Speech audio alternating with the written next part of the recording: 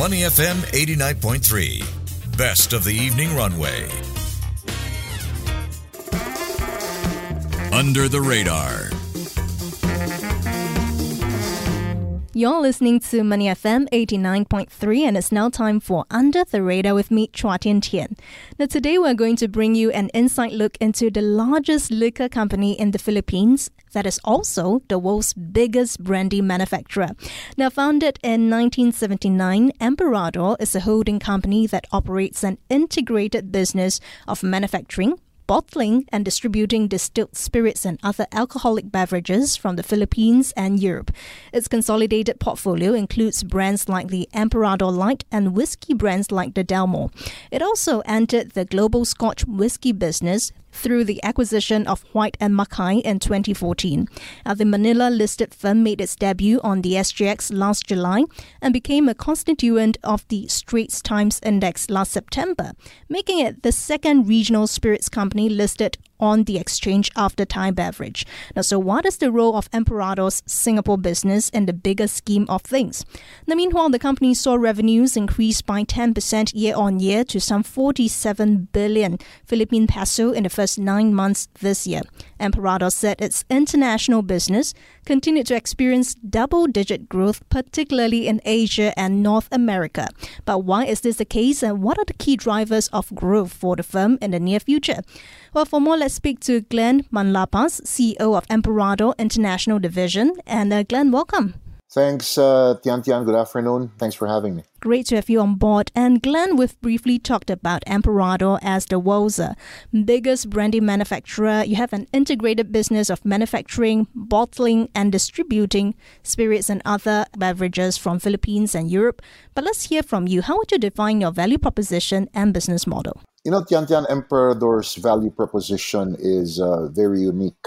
Our value proposition is Emperador honors the everyday successes of its consumers through outstanding product offerings for all occasions to all walks of life all over the world. Honoring everyday success is more compelling than just celebrating it. It means hitting the core of what drives success amongst our consumers, which is all about their passion, determination, and the drive to succeed. Our business model is all about delivering its objectives by capitalizing on its global presence, a product portfolio inspired by grounded consumer insights, and obviously managing overall stakeholder expectations. Tian Tian. And let's talk a little bit more about your consolidated portfolio. It includes brands like the Emperador Brandy, which is the world's largest selling brandy by volume, and the Scotch whiskey brand White and Mackay. Now, strictly from a business standpoint, right, how would you describe your product verticals, and which is the most important one when it comes to capturing market share or profit generation? The growth of brown spirits globally is what drives Emperador's product vertical strategy. Brown spirits, that is. When I say brown spirits, we're talking about two. These is brandy and whiskey. Its brandy portfolio, led by Emperador and Fundador brandies, continues to dominate markets such as Spain, South America, Mexico, and the Philippines. We have now expanded our footprint in markets such as North America and Asia. Emperador is the undisputed market leader for brandies in the Philippines, and Fundador is the king of Spanish brandies. Emperador's whiskey portfolio, spearheaded by single malt icons such as the Dalmore, Jura, and Tamnavulin, is consumed in more than 100 countries and available in at least 400 airports. Jura is the largest selling malt in the UK. And Tamnavulin is the world's fastest growing malt over the last 3 years. And the Dalmore, which you mentioned earlier at the beginning of the program, continues to be the apex of single malt and is quoted as the most revered whiskey in the world. Both portfolios of Emperador Brandy and single malt are equally important in achieving market-leading positions globally and, as you mentioned earlier, generating profits. One of our strategies is called premiumization. And it is a key strategy which actually propels better margins for both our brandy and whiskey portfolio. So in a nutshell, both portfolios are important. One would play a different role than the other, obviously. And let's take a look at your positioning for Emperador, Glenn. I believe the firm owns a diversified portfolio of brands all the way from mainstream to standard, premium, and thereby luxury. What would you consider your positioning against other industry players, and how far has diversification bolstered your top and bottom lines? I think the best way to answer that question, Tian Tian, is our positioning strategy is to make sure all our brands have a clear positioning. Accessible brands such as Emperador and Fundador are distributed, visible, and activated in channels where consumers geared towards this price point normally converge. Standards such as Tamnavulin, which is essentially an entry-level malt, is positioned in locations with strong consumption for blended whiskies. Luxury brands such as Dalmore are in places where, what's interesting, Tian Tian, is Dalmore, it does not actually compete with whiskeys. It actually competes with its peers in the luxury space, such as high-end watches, expensive art pieces, hypercars, and the like. So that's the kind of space where Dalmore operates. Diversification has indeed been, as you mentioned, has indeed been instrumental in driving both revenues and profit. Um, if you heard at the beginning of my statement earlier on your first question, there is a very strong focus on single malts as far as Emperador is concerned, because single malts obviously has driven winning scores for us in the bottom line. Because single malts is usually perceived as products with higher consumer value than blended whiskeys. And don't mind me asking this, Glenn, you mentioned about the Dalmore being compared against, playing the space against art pieces, luxury watches, and etc. Are we looking at the Dalmore then as an investment instrument more so than a consumption good? That's a very good question. We get that all the time. Well, Dalmore is the apex of single malt, so the value perception on Dalmore is really very high. Obviously, for a commercial man like myself, there's nothing like drinking Dalmore. But obviously, we have seen a lot of connoisseurs who are actually collecting and keeping these real, very high-end releases of the Dalmore for for futures. I think they're looking at it because they believe that the value is going up. When in reality, it does. It's actually going up. Let me take the case of, for instance, a very a part of our core collection, which is the 18-year-old Dalmore. The Dalmore 18 is such in high demand globally that we have now put it in allocation, just like all the others in the portfolio, and the value has just doubled year on year. Some people are looking at the Dalmore 45, which retails at roughly about 20,000 US dollars a bottle. And yeah, that's a Dalmore 45 USD. That is USD, that particular SKU or that particular brand has been growing. The value has been growing year on year. So yeah, there's nothing like, look, the Dalmore. The taste of the Dalmore is so complex. It is so good to drink, but obviously a lot of individuals are looking at Dalmore as an investment piece, and I can't blame them because the value is really going up year on year. Okay, and I do want to sidestep to take a look at Emperador's geographical presence and particularly its presence in Singapore, because you guys made your debut on the Singapore Exchange last July, and I believe back then the firm said it decided to list in Singapore to take advantage of Singapore's status as a global financial hub. Could you elaborate further on that, and how does the listing in Singapore support your geographical expansion plans looking ahead? Being a very strong financial hub, Singapore is a fantastic window in showcasing Emperador, Fundador, and the White and Mackay brands to the world. Obviously, on top of its presence in the Philippine Stock Exchange. Since Emperador's listing in SGX, it had broader and deeper coverage from reputable analysts in Asia and across the globe. Likewise, Emperador, or EMI, as what is being used in the SGX.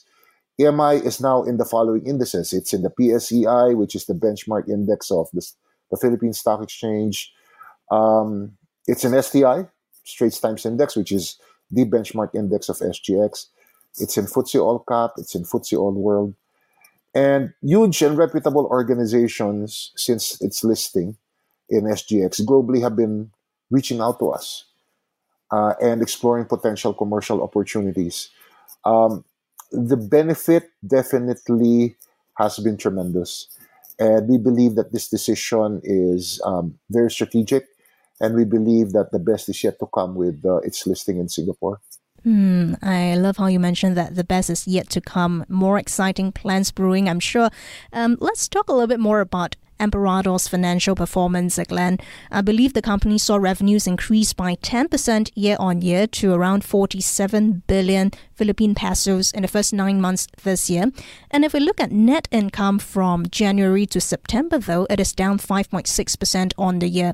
Now, why is this the case? Have rising costs begun to bite? Since the markets have opened, Emperador has resumed operations. When I say resumed operations, we're back. And A&P investments, which is an expense, in channels previously hindered by the global lockdown, such as travel retail and the on-trade, we're back. If you go around Tian, if you happen to chance upon the activities that we're doing in Singapore, in the travel retail shops in Singapore, in all the travel retail shops, in all the 400 airports where we operate, we're back and we're activating the brands. We're also back in the on-trade. If you go around the on-trade anywhere from Shanghai all the way to New York, all the way to London, we have resumed activations. We have also resumed all our activations in what we call the off-trade, supermarkets, bottle shops. And all of these are our investments, and all of these are costs that we have put in because we are very confident that when the markets have opened, we believe that going back and reactivating our brands is the right thing forward. Production costs have equally risen, and this has indeed taken a share in the bottom line. However, Tian, the way I look at this is amidst such costs that we have to put in the books because we believe that this is necessary, the business continues to sustain consumer demand, and that for me, as a commercial man, that is very important for us because demand is what fuels our growth. And as long as demand is still high in key markets such as Asia and North America, that means all these investments that we're putting in the on-trade, in travel retail, and other consumer engagements is a necessary cost for us to look at this on a more long-term basis. I think this brings me to my next point as well, because if we look at just Q3 earnings, the picture seems brighter. Net income attributable to the parent company up 5% year on year. How do you expect to close out 2023 then? We're very optimistic, Tian, that we will close the year with a strong performance. The single malt portfolio continues to enjoy a double-digit growth, and brandy is enjoying a high single growth, and we believe that it's going to be a high single-digit finish. So how do we expect to close out in 2023? Very, very optimistic. And talking about optimism, I believe Emperador said its international business continued to experience double-digit growth owing to sustained sales of single malt whiskies across various markets within Asia and also in North America. Tell us more about that, and which is the fastest growing market for you right now? Scotch whiskey, particularly Emperador's single malt portfolio, continues to be a formidable category in North America and most especially in Asia, Tian. The Dalmore continues to be in global allocation because, as I mentioned earlier, the demand remains more than what it could supply. Brands such as Fetterkern and even Jura are now in the cusp of going into global allocation as well. Do you know, Tian, that the biggest single malt market in the world, believe it or not, is here in Asia. It's actually it's Taiwan. It's Taiwan's single malt market is bigger than its blended whiskey market, and it's the only one in the world with that phenomenon. The Taiwanese consumers are very matured. They really know their whiskeys. And one of the brands that we have there, which is very young, called Tam Navulin, is now in the top 10 brands. It ended up and being in the top 10 together with Dalmore, which is also in the top 10, is not a simple feat, especially in a market like Taiwan. So, in your question, what is the fastest growing market for you right now? Well, Asia, as a geography, continues to be a growth engine for whiskey, for Emperador's whiskey agenda. All the other markets are growing, but Asia continues to be a growth engine for us. Do you foresee putting in more investments, particularly within Asia and in Taiwan, going forward then? Oh yeah, we always have looked at Greater China as a big opportunity for us. And we have not reneged our commitment in investing against the trade against the consumer in these markets, because we believe that the future of this will play a very significant role in the future of this category globally. The growth of brands in Asia, believe it or not, is just beginning. If you look at markets like Greater China or India, these markets have yet to show its full potentials. In China alone, in mainland China alone, 90% of all spirits consumed in that region is what is called the Chinese white spirit, the baijiu. And brown spirits or imported spirits, which includes whiskey and brandy, has a very small share in that in the total whiskey and total alcohol beverage alcohol industry in China. But it is the fastest growing. It is growing much faster than all categories.